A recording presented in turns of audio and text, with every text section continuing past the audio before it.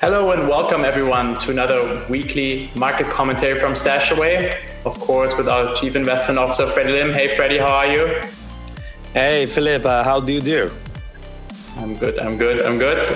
Hey, lots of news over the weekend. We were hoping that the stimulus deal was going to be passed. And I think, by the time we're recording this, it's getting really close. I think it already passed the House. Do you want to give the listeners a little bit of an update on, what they can expect from this and what does it actually entail inside the stimulus package? Well, some in the U.S. may say that the stimulus package is a joke. Yes, you give a one-time $600 and then a $300 per person paycheck thereafter. It really pales in comparison to what other countries are doing, and it came too little, too late. Most likely, the stimulus package, new ones would probably have to be renegotiated after Biden takes office. But then what the stimulus package really does is to alleviate concern that a government shutdown may actually happen into year-end. As you know, the U.S. government is always on a perpetual shutdown risk because it's some of the most indebted country in the world, and it always is breaking your debt ceiling, the statutory debt ceilings, right? And so Congress tends to lump together the negotiation about raising the debt ceiling so they can, borrow from the markets again to finance it. But the ceiling is always revised up and is always used by politicians as a tool to negotiate. In this case, fortunately, the relief package is lumped together with the government budget, and we averted a shutdown risk in the nick of time. But it is too little, too late for people who's already unemployed for a while. And I personally predict that Biden would have to do more as he took office. Yeah, so that's probably something to look out for the listeners and investors out there. What's going to happen, starting, January 20th, when we have the official start date for Biden in office. That's the U.S. Obviously, the U.S. has been hit quite hard on the coronavirus front.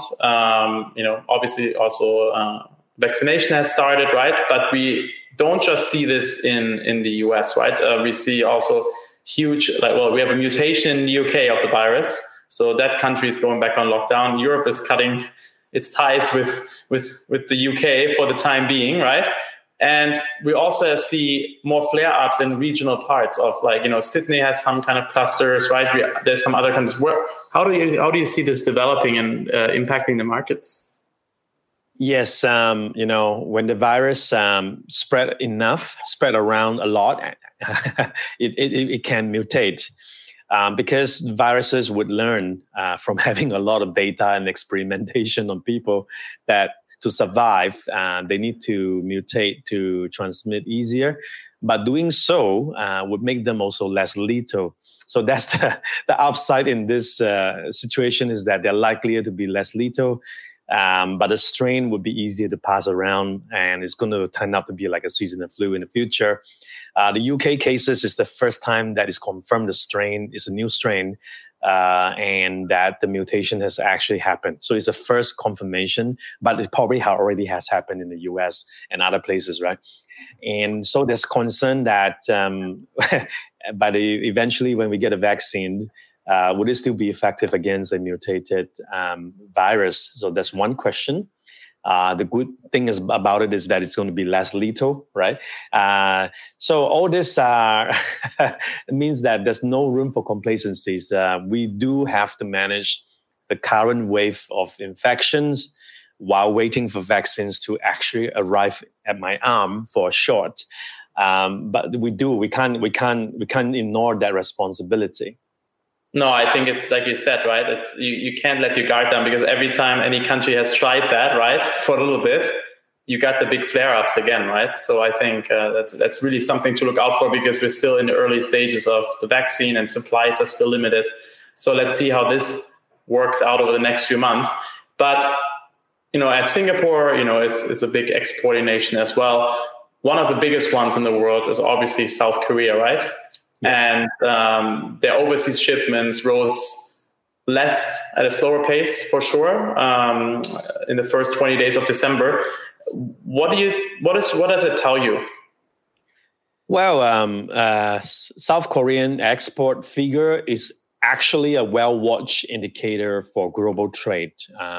It's like a gauge for global trade volume. I remember during Trump's unilateral tariffs all over the places, the trade war, people gauged effect on trade looking at South Koreans' export numbers.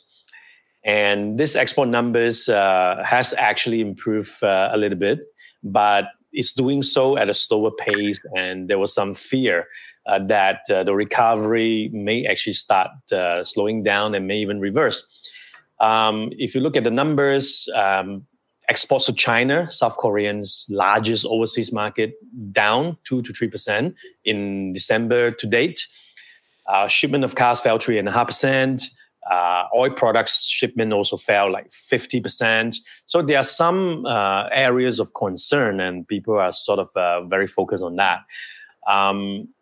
I would say that hopefully the start of vaccinations in countries would raise optimism that global commerce will resume. But again, it's a very uneven and could be a drawn-out process. We've seen mutation. We've seen vaccine yet to arrive. So it's my view that we're going to be in this very strange situation in the last part of 2021, waiting for the good news to be shot into your arm and yet not getting it, that little gap where you still have to be very vigilant. Very vigilant indeed. Then final topic, Freddie, before we get to a question from one of the listeners from last week is, what is an update on China? I know everyone is currently looking on these Chinese loan prime rates, right? How do you think, what do you think the telltale signs of those numbers are, and what are they going to show? Well, people look at it because when they look at the so-called aggregate social financing numbers, in China is a big one. It is broken. You can see that it's like how the entire society, government, corporates, individual finance themselves, right? That number is huge. And there seems to be a sharp drop in corporate bond issuance, meaning is corporate not issuing money because they don't need it or because they couldn't find takers. So that's sort of the concern, right? And there's a retreat in also longer term corporate loans, the volume there as well. So in terms of corporate, the credit outlook is sort of getting tighter. And that's sort of got people's attention to the 1-year prime rate. However, it's going to turn out to be a non-event because the People's Bank of China actively manages that prime rate. At the moment, it seems like into the year-end holidays and into Chinese New Year, where there tends to be less liquidity, the PBOC would tend to be a bit more active in supplying liquidity. So that will sort of contaminate the signaling from the 1-year loan prime rate markets. You wouldn't see anything there. So I would suggest instead where people look at the underlying lending and borrowing volumes, like bank lending activities instead. Yeah, that makes sense. Thank you, Freddie.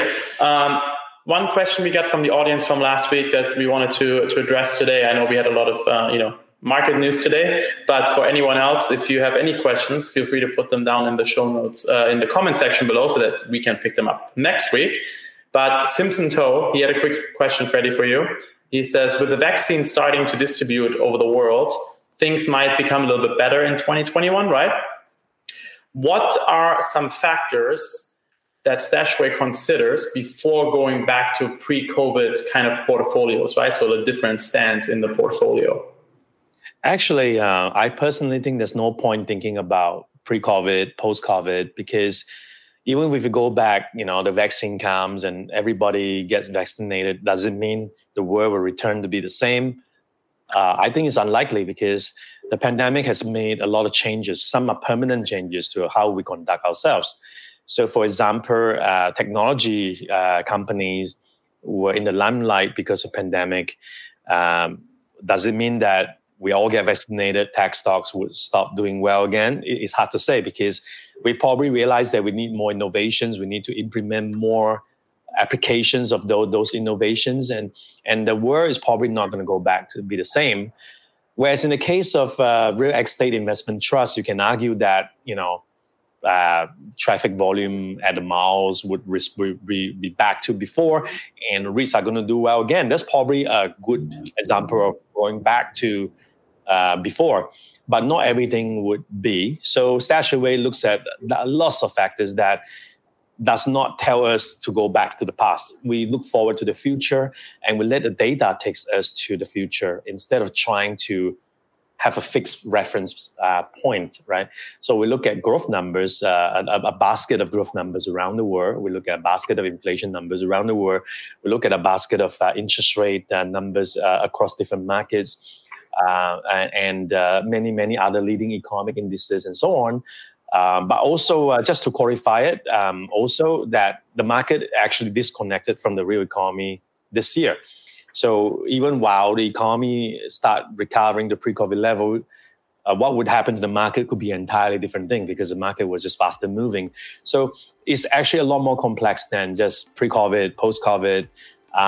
We prepare nonetheless based on a large number of data, what they tell us. No, that's good. A good question from Simpson. I think many listeners were probably asking themselves the same question. So thanks for the insight from you, and thanks for Simpson to ask that question. Thank you, Freddie. We'll be back with our webinars, as I explained on the last video already, in early Jan. So look out for new dates and new topics to come up in early Jan. Otherwise, Freddie and myself will be with you again next week. For everyone, some nice holidays coming up, hopefully. So we wish everyone some good holiday cheer, and we'll be with you again next week. Well, can I say Merry Christmas to all first in advance? Yes. And if we don't see you before that, Merry Christmas and a Happy New Year. Yes, exactly. Thank you, everyone. Have a great day. Bye-bye.